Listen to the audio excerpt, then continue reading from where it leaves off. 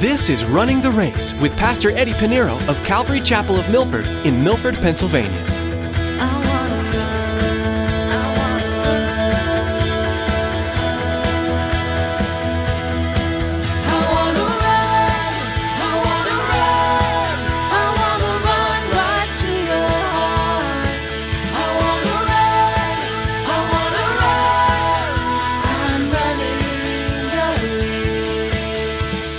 Just as we've been delivered from corruption and we get our glorified bodies, so too creations. And saints, know that this is going to be an awesome, glorious day.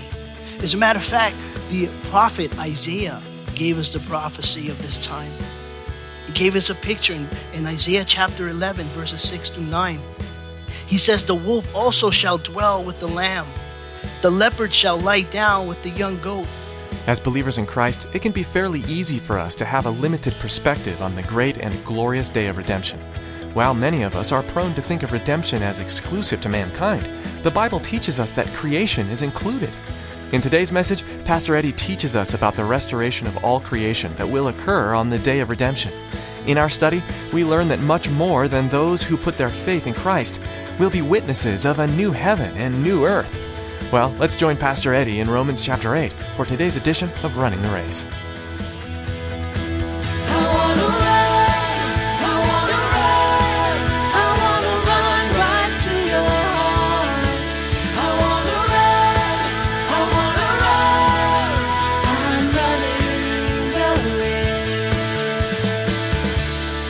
Look at Genesis chapter 3. This is when the fall of man took place. That God, the order of God giving the curse because of the sin. He first cursed the serpent. He said, "He shall crawl in the belly and shall eat the dust." He cursed Eve, the woman. He says, "I will greatly multiply your sorrow and your conception. In pain you shall bring forth children." And when he got to the man Adam, this is where Adam wanted a lawnmower, right here. He wanted a rider. He wanted a big one. But because of man, the ground was cursed and he had to work the ground until he returns to the ground. And so we see the parallels. We see here that it labor pains, we see that the earth has this labor pain and it's the ground and creation. We see the parallels here. It's consistent. And when we study Revelation, you're going to find that these very things that God created is the very things God's going to destroy during the Great Tribulation. God always had a plan. But creation, it's waiting. It's waiting for us to have our glorified bodies. In verse 20, it says, "For the creation was subject to fertility, not willingly, but because of him who subject it in hope. Against its own will, because of the fall of man, all the creation was subject to God's curse, was subject to fertility. But because of him, because of Christ," referring to Christ in capital H in your Bibles, because of him, because of Christ, who subject creation to fertility and vanity, he also subject them with the same hope. The same hope? What's that same hope? The same hope that we have for our bodies. That Christ will come and give us our glorified bodies. It says, "For the creation was subject to fertility, not willingly, but because of him who subject it in hope." Verse 21, "Because the creation itself also will be delivered from the bondage of corruption into the glorious liberty of the children of God." Verse 22, "For we know that the whole creation groans and labor with birth pangs together until now. Just as a mother groans in labor and birth pangs.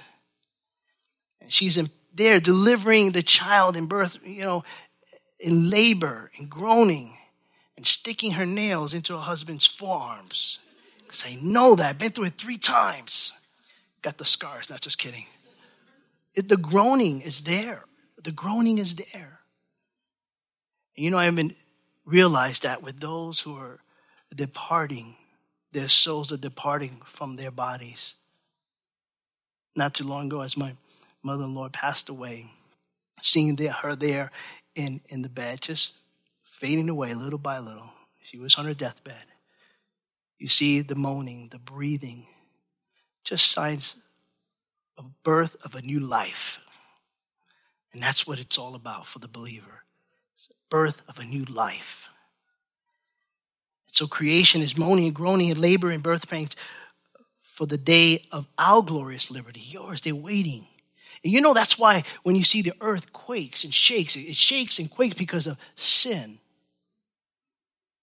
Because it's waiting.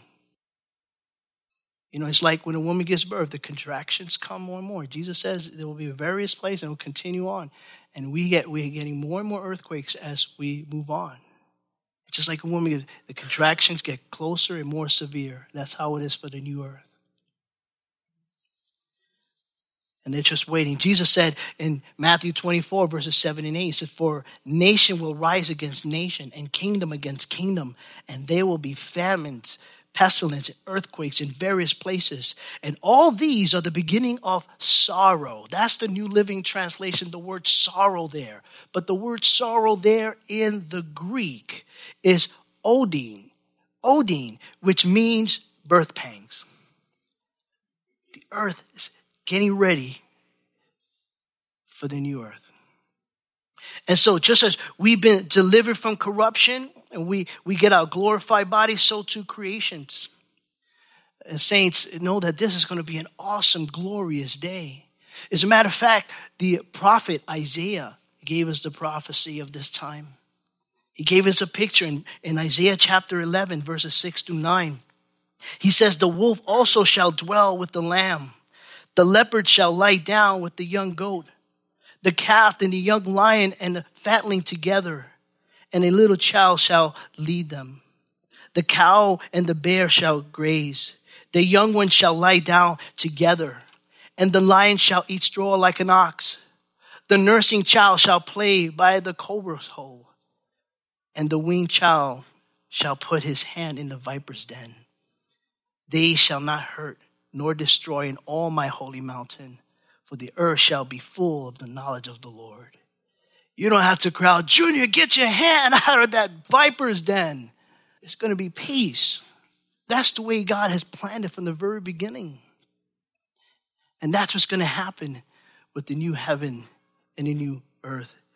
And so Paul says in verse 23, he says, not only that, in other words, not only creation, but we also will have the first fruit of the Spirit. The first fruit of the Spirit. The first fruit is an Old Testament expression referring to the first part of the harvest. And Paul is referring the Holy Spirit coming into our lives as the first fruit. When we first surrender our lives to Christ, Holy Spirit comes in us, dwells in us. And that is when we surrender, he comes in, we receive the Holy Spirit. But we also, who have the first fruit of the Spirit, even we ourselves grown within ourselves, eagerly waiting for the adoption, the redemption of our bodies. It's just like the world is waiting for this new earth, so is our bodies. I mean, some of you feel like that this morning. I feel like that this morning. Your body's groaning. And so you feel it. You know, you're waiting for this new glorified body. I can't wait for my glorified body. You ever thought about how you're going to look when you get to heaven? What's number one for me? You guys know this. Okay, you guys are good. I'll be a little bit a foot taller, maybe. Glorified body. Can't wait. Can't wait. And although we have the first fruit of Spirit guaranteeing our eventual deliverance, we will groan for that day, that glorious day for the redemption of our body. Oh, the body is just craving for a new one, isn't it? Verse 24, it says, for we were saved in this hope. But hope that is seen is not hope. For why does one still hope for what he sees? We are saved in this hope. It's a hope that we did not see or witness with our physical eyes. You know, when I look at this faith and this hope, I just think about Thomas all the time. I love doubting Thomas. I love this guy. When I see him in heaven, I'm going to kiss him in the cheek. Because of what he has done, it caused the Lord to just say the most beautiful words. After Jesus' resurrection, Jesus appeared to the disciples. At this time, Thomas was not there. So Thomas meets up with the disciples after Jesus left, and the disciples say, hey, Thomas, we saw Jesus. And what did Thomas say? John chapter 20, verse 25. He says, unless I see in his hands the print of the nails and put my finger into the print of the nails and my hand into his side, I will not believe. How often we do that. I got to see it to believe it. That shouldn't be the language of a Christian when it comes to the things of God. But because of what he said, I love him, not because of his unbelief, but because of his unbelief, had Jesus Christ say the most beautiful words that just motivates me today, and hopefully it motivates you. What did Jesus say to Thomas in John chapter 20, verse 29? Jesus said to him, Thomas, because you see me, you have believed. Blessed are those who have not seen and yet have believed. Who are the ones who have not seen Jesus? Has any of us here saw Jesus physically? Have any of us here saw the crucified Jesus? We see Jesus on the cross. Has any of us saw the resurrected Jesus, physical body? No. You haven't seen. Why do you believe? You believe. And Jesus said, blessed are you who has not seen, but believe. And saints, that is awesome to know that you're blessed because you believe. And that's the way it works with God. In Hebrews, it tells us, is without faith, it's impossible to please God.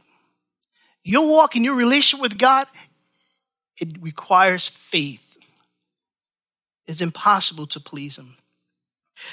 It says, for we were saved in this hope, but hope that is seen is not hope. For why does one still hope for what he sees?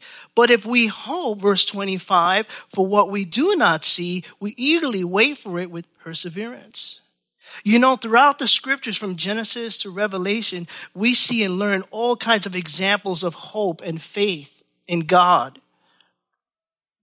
However, if you want the definition of faith and hope, is in Hebrews chapter 11, verse 1. Hebrews chapter 11, verse 1 says this. This is the definition. Now, faith is the substance of things hoped for, the evidence of things not seen. And for homework, you want to read the rest of chapter 11. Because the rest of chapter 11 is what many scholars and teachers call it the Hall of Faith.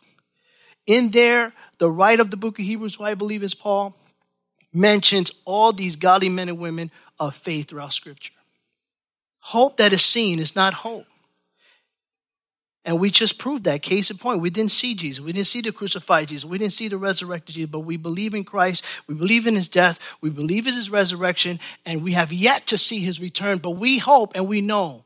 It's a hope that we know he's coming for his church. He's coming for us. So too, also when it comes to the body, the redemption of our glorified bodies, we have yet to see the deliverance of our corruption. We have yet to see a glorified body. Now, we live in a world where plastic surgery and all kinds of things is a multi-billion-dollar business. Everybody wants to change how they look. Imagine what your glorified body is going to be. You save your money. It's free. We have yet to see our deliverance from corruption. We have yet to see our new glorified bodies. We have yet to see the glory that lies ahead. We have yet to see the new heaven and the earth, but we believe and we have this hope. We have this hope. Now, our hope that is in Christ is not the same as the hope in the world. It's two different hopes. For those who believe in Christ, believe in his word, believe in his promises, hope is different from that of the world. A worldly hope is this. I hope it's going to happen, but I'm unsure it's going to happen. I just hope. I'm not too sure. I don't know. Compared to the hope of those in Christ, I hope and I know it will happen because God said it will happen. That's it. It's a different hope. It's a different hope. Those in the world outside of salvation of Christ have no hope. There's no hope in life. They have no hope in what lies ahead of them. They have no hope in life after death. What lies ahead? I don't know. I hope I get to heaven. When we understand doctrine and what salvation is and where we stand in Christ as those who once were condemned, justified, sanctified, and glorified, we know we're going to heaven. It's not what we've done. It's what Jesus has done on the cross. You see, there is a different hope. We don't have that hope. We don't have a worldly hope. We have a godly, biblical hope. 1 Thessalonians chapter 4, verse 13 and 14, Paul writes, "But I do not want you to be ignorant, brethren, concerning those who have fallen asleep, lest you sorrow as others who have no hope. For if we believe that Jesus died and rose again, even so God will bring with him those who fall asleep in Jesus." Those that fall asleep in Jesus different from those that have fallen asleep, those that have died. And Paul says, lest you sorrow as those who have no hope. We don't sorrow as the way the world does when a believer and a saint dies and goes to be with the Lord. We don't mourn like the way the world does because they don't know. If they only knew what Paul wrote here, but what awaits us and what's in heaven, we would never want to come back. I don't know how Lazarus felt when Jesus called him back. Lazarus, come forth. Oh, Jesus, it was so good. Why? All right, Lord, you're the Lord. I'm being obedient. That's why I say, if I'm dying, listen, my wife already knows. Pray for God's will. And they say, Mr. Pinero, you have only 2 days to live. Praise the Lord. Got my insurance, everything ready. Babe, you're going to be all right. I'll see you over the other side, all right? That's good. I love what Chuck Smith always say. If I'm dying and people are praying for me and they come back to life, I'm like almost to see Jesus. Yes. And then poof. I see you in hospital food. That's going to be problems. I want to see Jesus. Please. Because we only know this is only temporary. And I know God would take care of my family better than I would. And because of this hope we have in Christ and his glorious return, we eagerly wait with perseverance. Despite the difficulty, we stand fast. Despite what we're going through in life, we stand fast. There's something greater than what we're going through right now in this life. Verse 26, I love this. Likewise, the Spirit also helps in our weaknesses. I would underline that. It's very important for us believers. And let me tell you, I am so glad that the Holy Spirit is with me to help me in my weaknesses. I cannot help myself. But it's good to know that the Holy Spirit is there. The Holy Spirit, what Jesus called him, Jesus said the helper with a capital H. And if you go to the word there, it is the Parakletos. The helper, the Holy Spirit, another name for the Holy Spirit is the helper. He will help you. He will bring to remembrance the things that I have taught you. He's with you and he's going to be in you. We studied that last week. I'm so blessed to know that the Holy Spirit is here to help me. So in this life, it's not too hard when you have the Holy Spirit. It's hard without the Holy Spirit because I always mess up in the flesh. But when I have the Holy Spirit to help me, to guide me, what a security to know that he's there and he doesn't leave us. It's not like I got to call him, hey, listen, Holy Spirit, can you come help me out? No, he's in us. And how often we forget as sons and daughters, we don't have to live this life alone. Likewise, the Spirit also helps in our weakness, for we do not know what we should pray for as we ought. But the Spirit himself makes intercession for us with groaning which cannot be uttered. One of the many ways the Holy Spirit helps us is in prayer. According to the scripture here in verse 26, where we get to our knees and we don't know what God wants us to pray for, it says here, the Spirit himself make intercession for us with groaning which cannot be uttered. But according to this verse 26, we don't know how to pray. We don't know what to pray for. Sure, we have a laundry list of things we want to tell God. Our prayers always tend to be so self-centered, selfish. It's about me, 3 people, me, myself, and I. Well, I'm not saying you have multiple personalities. I'm just saying it's always about us. Lord, help me with this. It's always about me. It's always about my health. It's always about my finances. But have we ever thought and considered, Lord, what is it that you want me to pray for? You want to have an effective, powerful prayer life? First of all, we need to pray God in spirit. Many of us, we do it in the flesh. Many of us, we just do it out of routine. Many of us, we do it out of rituals. Many of us do it just we want to score points with God. But we need to pray in the spirit and call him, as we studied last week, Abba Father. We can call him Abba Father because he is our Father. And so we sometimes come with this long laundry list of things we want. Saints, first, pray in the Spirit and glorify God in his holiness and how beautiful he is. Can I tell you, when you study all the prayers out of scriptures, you're going to find that every godly man and woman who in the scriptures that began their prayer always glorify God first. When I was in Sunday school, they told me, this is how you should pray and should remember this. I'm not legalistic to it, but I think it's a good tool. And is the acronym which spells out ACTS, A-C-T-S. First, start out with adoration. Glorify God. Even the Lord's Prayer is not really the Lord's Prayer. It's the Lord's instruction how to pray. When they asked, Lord, teach us how to pray, that's what the Lord did. He taught them how he says. He says, our Father who art in heaven, hallowed be thy name.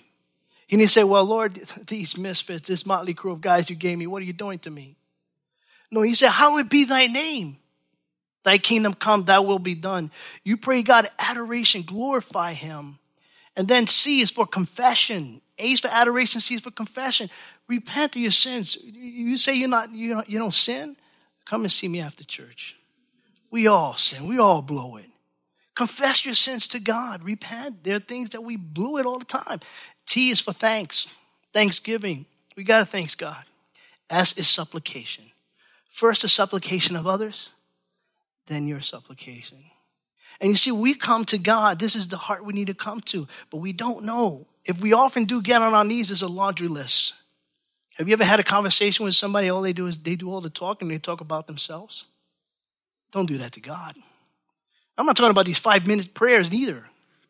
Don't spend any time. Turn off your cell phone. Get off Facebook for a while. Trust me.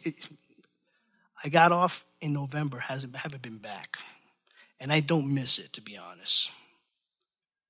But, stop the daily routine to spend time with the Lord. Spend time with the Lord. It's not 5 minutes. I never told my wife, honey, you got 5 minutes. I say that, then I'm going to have to learn how to cook 1-minute rice. I never told my daughters, 5 minutes, you got 5 minutes with your dad. My dogs don't get 5 minutes. It takes them a long time to do what they have to do when I would take them for a walk. Why do we do that with God, these 5 minutes, prayers? We need to get on our knees, and we don't know what we ought to pray for because we don't know. It's good to find out, Lord, what is it that you're putting in my heart, in my mind? You'd be surprised when you spend a few minutes, instead of just giving God a laundry list, you pray, man, God's going to impress in your heart someone to pray for. He's going to impress in your mind a certain circumstance. He's going to put it in your heart what to pray for. Lord, what is it? What is your will? And if you don't know, we have the Holy Spirit who intercedes for us with groaning which cannot be uttered. I'm running the race. The book of Romans gives us a unique review of scriptural doctrine. As we continue to learn from this New Testament book, we'll also discover the gospel's powerful message throughout and discover practical life application with it as well. We pray Eddie's message on running the race has been an encouragement to you and that you're eager to learn more about the gospel message and how it applies to you. We'd like you to know that we pray for you regularly here at Running the Race, and we're so glad that you are one of our listeners. We'd also like to encourage you to find a local church where you can be part of a community that's growing together in faith. With that in mind, here's Tracy. Maybe you're listening right now in Milford, Pennsylvania, and you don't have a home church. We want to take this time to invite you to join us for worship. We meet Sunday mornings at 9 and 11 a.m. and every Wednesday night at 7 p.m. For more information, call us at 570-296-7367. That's 570-296-7367. Or log on to runningtheraceradio.com and click on service times. Thanks, Tracy. That website, once again, is runningtheraceradio.com. While you're there, you can also listen to more messages by Eddie or download them to take with you on the go. That's all we have for today, but join us again for more on the book of Romans right here on Running the Race.